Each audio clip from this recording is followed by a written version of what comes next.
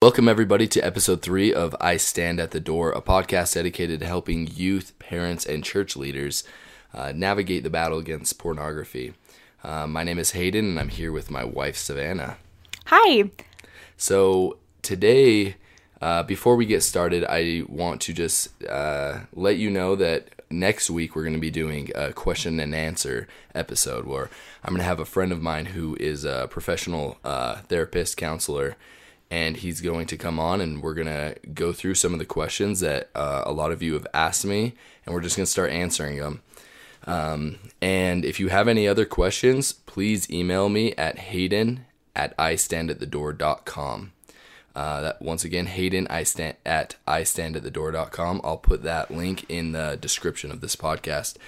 And if you haven't yet, subscribe. We're putting these out once a week. We're going to keep them short so you can munch them up, and it won't take your whole entire day.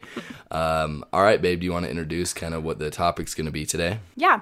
So today we're talking about persistence. Repentance is something that we do over and over throughout our lives, right? And sometimes it can be a little bit discouraging when we feel like we're starting over every time, when we feel like we're maybe not progressing. But today we wanted to point out the importance of constant repentance, getting up when we fall down, and we're going to share a scripture from the Bible to start off with. So this is in Galatians chapter 6, verses 7 through 9, and it reads, "For whatsoever a man soweth, that shall he also reap. For he that soweth to his flesh shall of the flesh reap corruption, but he that soweth to the Spirit shall of the Spirit reap life everlasting. And let us not be weary in well-doing, for in due season we shall reap, if we faint not." I think that last part is key. If we faint not, that is when we shall reap our rewards, right? So this scripture doesn't talk about perfection. It talks about how every single time we make a mistake, we get back up and we try again. We need to be constant. We need to be strong. We need to be persistent in our efforts, and that is how we will receive our reward. And when you're in kind of the cycle that pornography puts you in, you are constantly sowing of the flesh, and you are reaping that as well. As it says, when you sow of the flesh, you shall reap corruption. And that's that feeling that we feel where we don't feel confident. We feel like we're not progressing in a positive way. And it's because we're sowing, fleshy things.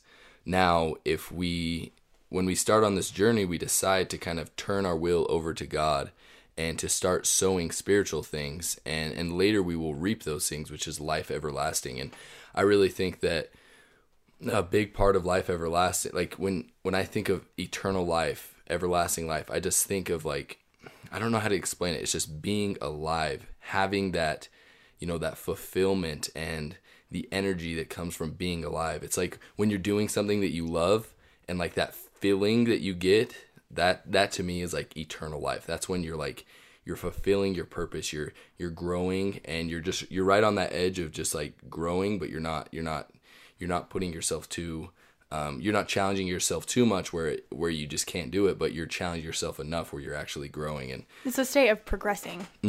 Progression right there. And I think that persistence is so key. I wear a bracelet on my arm that says resilient, because I'm not a lot of things. I'm not the smartest. My wife's smiling because we always just joke You're about so how smart, honey. I'm just smarter. We always just have like this little competition of who's smarter. So we'll just share like random facts with each other. But so I'm not the smartest. I'm not the fastest. I'm not the strongest. But one thing I pride myself in is being resilient, being persistent. So I might not come out in first place, but I'm not going to quit. I'm going to finish no matter what. And I really believe that resilience and that persistence was brought about because of this fight against pornography that I had to, consistently fight against for, it was 10 years that I had a problem with it, but it was really about 3 years that I was actually like consistently fighting against it. And so I think one thing that you need to think about is that this recovery process that you're going through, although it is rooted in something bad, or not rooted in something bad, but the reason why you're going through recovery is because there's something negative in your life. You are going to come out better and happier than you were before you even looked at pornography. But that is contingent upon your repentance. So have that in mind, that at the end of this road, you are going to be better than you were before you even started down that road. Now, that is if you decide to repent, right? If you're just going to continue in your sin, and this goes for any sin, then how are you going to become better than you are, right? That's the point, is that we want to turn to Jesus Christ and let him change us, but that takes us turning to Jesus Christ so that we can be better, right? And you are the master of your story. You get to choose the end of your story. Now let's take, the Apostle Peter, for example. How would he have been remembered throughout history if the last thing he did was deny the Savior 3 times? But despite that shameful event, he got back up and he pursued faith. And I mean, he betrayed, and I think a lot of times we feel that way, especially if you are a returned missionary and you turn back to pornography. You think that how could I turn back to this? You feel like you're more betraying the Savior because you made these covenants, and even if you're married too, you feel like you're betraying the covenants that you made in the temple as well as your spouse. But that betrayal does not have to be the end of your story. It's only the end of your story if you decide not to come back into the faith. And I love Peter because he gets rebuked the most out of anybody of the apostles, and he ends up being the one, the symbolic rock of Christianity that pushes the message forward after Christ leaves. And I think the Apostle Peter is a perfect example of persistence, where he had setbacks, he did things that he wasn't proud of, but he always knew that he was in the best place possible. I love the story of after Jesus gives a beautiful sermon about him being the bread of life, and everybody leaves after because they're like, oh, these are hard things. And Jesus says, he looks at his disciples and he says, are you going to leave me as well? And I'm paraphrasing, but then Peter comes to Jesus and he says, Lord, where else would we go? For you have the words of life. And that's the sort of persistence that we're talking about, where, there's no better place for us to be than on the road to recovery. And so we're never going to stop being on the road to recovery. And even now that I'm at a different place than I was a year and a half, 2 years ago, I still have to stay on that road to recovery. And I'm just glad to be here. I also think it's important to remember that Peter, in this case of Peter, this is obviously one example of somebody who made mistakes and then came back, right, and decided to repent and be better. But in any case of sin or weakness or mistake, the process of repenting and turning around and coming back to Jesus Christ, it doesn't just happen to you, right? For Peter, it didn't just happen where suddenly this is just the kind of person that he was again, where, oh, I'm going to follow Jesus again, right? It was actually a choice. There comes a moment in all of our lives over and over again, right, when we make a mistake and we have to choose, right now, what am I going to do about this? Right now, am I going to let this define me and defeat me? Or am I going to let this be a stepping stone where now I turn back to Christ, now I utilize the atonement, and you let that experience be something that then defines you, right, in a good way, I made a mistake and then I chose to be better than I was again. I think that's the crucial part of, what we talk about on this podcast, right, is we want to make the choice to let the Savior change us to be better. Mm-hmm. And, it really has most to do with your desire. What do you desire? Because even after you make the decision that, like, even after Peter got back up, after denying Christ those 3 times, he still made mistakes. He still did stupid things, and I'm sure of it. And we actually read some of them in the scriptures, about how after Jesus, he dies, then Peter goes and he just starts fishing again. And then Christ has to come again and kind of rebuke him. That's like, do you love me? Then feed my sheep, right? And so it's more about our desires. And if you look in the Book of Mormon, in the book of Alma, chapter 41, verses 6 through 7, you read this. And it's talking about someone who is repenting, someone who who has sinned in the past but is now changing. And it says, if he hath repented of his sins and desired righteousness until the end of his days, even so he shall be rewarded unto righteousness. These are they that are redeemed of the Lord. Yea, these are they who are taken out, that are delivered from the endless night of darkness. And thus they stand or fall. For behold, they are their own judges, whether to do good or to do evil. So I love this right here, where it doesn't say you have to be perfect and then you're going to be rewarded unto righteousness, but you have to desire righteousness and you will be rewarded unto righteousness. We read in the scriptures multiple times, ask and ye shall receive, knock and it shall be opened, seek and ye shall find. And really, as we read in the beginning, in that first scripture in Galatians, that if you sow of the Spirit, you reap life everlasting. If you desire righteousness, you get the reward of righteousness, which is life everlasting. And so really kind of the key for us and for anyone trying to become better and more like the Savior, it's to find that desire. And your desire is going to go up and it's going to go down. And so that's why discipline and things like that are so key, because you can simultaneously want something but not want it. You know what I'm saying? There's like levels of want. So there's the immediate, I want to do this, and then there's the long term. You made a decision that you want something, but right now you don't want to do it. What leads to it, right? It's like someone who wants to, if you have a goal of bench pressing 300 pounds, you're not gonna have a desire. You may want to get there, and that might be a desire of yours, but every single day you're not going to want to go to the gym in order to get there. And that's the kind of want that we're talking about. When I was on my mission, we did I didn't do this training, but we received a training about how the Lord can even help us in our desires. And, sometimes you have days or weeks at a time where you don't really want to do missionary work, but you know that the Lord wants you to do missionary work. And so you feel like you're supposed to want to do missionary work, but right now you just don't, right? And so we were taught to turn to the Lord and say, hey, I want to want this and I need help, right? I want to desire the same things that you desire, but right now I don't. And that's where I need you to step in.